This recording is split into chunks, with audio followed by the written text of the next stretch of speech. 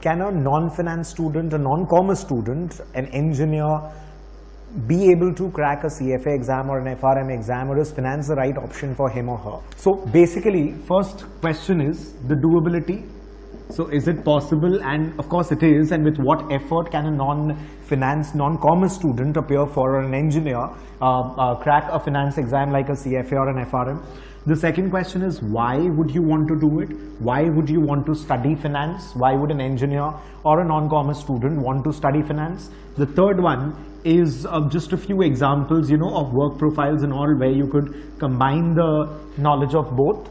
And lastly, I would discuss CFA versus FRM. So very quickly, let's just begin. When I'm talking about the doability part, the idea is that one, finance and commerce is not the same thing.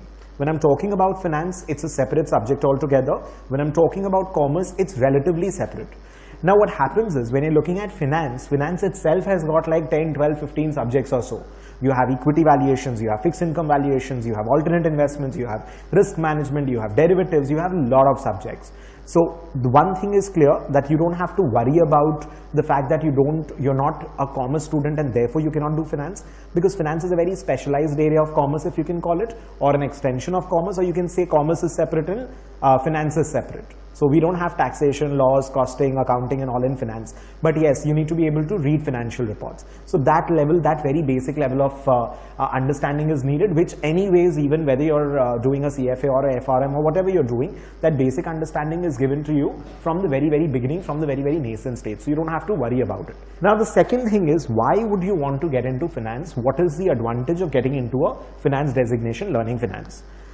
See, one is, I've just heard from someone that the way to a boardroom is through finance.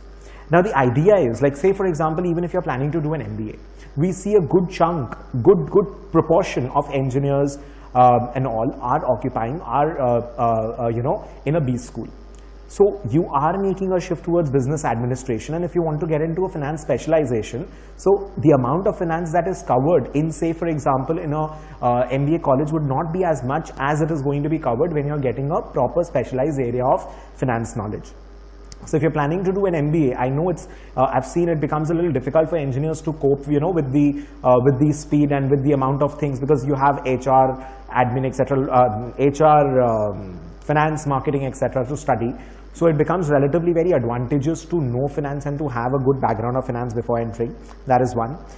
Two, if you want to enhance your career in a more leadership roles in your company, that is two.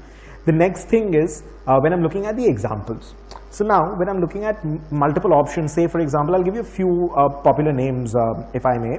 Kunal Shah, so youngest partner in Goldman Sachs, and he was a maths honors guy. And because of his number crunching, he got into it, and he's into more of technical trades and all.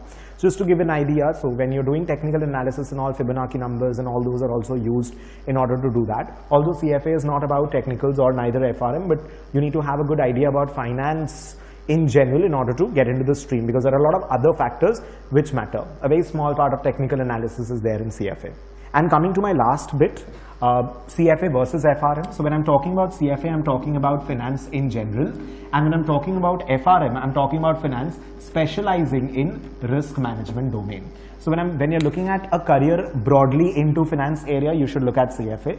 If you're looking at a career wherein you're probably into bank or IT risks and risk management, or you're a derivative trader and your profile is related to compliances, internal controls, risk and fintech or something of that sort, in that case you could be looking at an FRM. If you're looking at finance in general, equity analyst, portfolio manager, treasury, investor, bonds analyst, trader, etc., you could be looking at more of a CFA designation. But before you enter and take a hasty decision, my sincere request and advice to you would be that we've got the introduction playlist of CFA and FRM on YouTube. So there is a syllabus portion and there is a scope portion. So what is the scope of each of the designations? CFA separately and FRM, there's another playlist.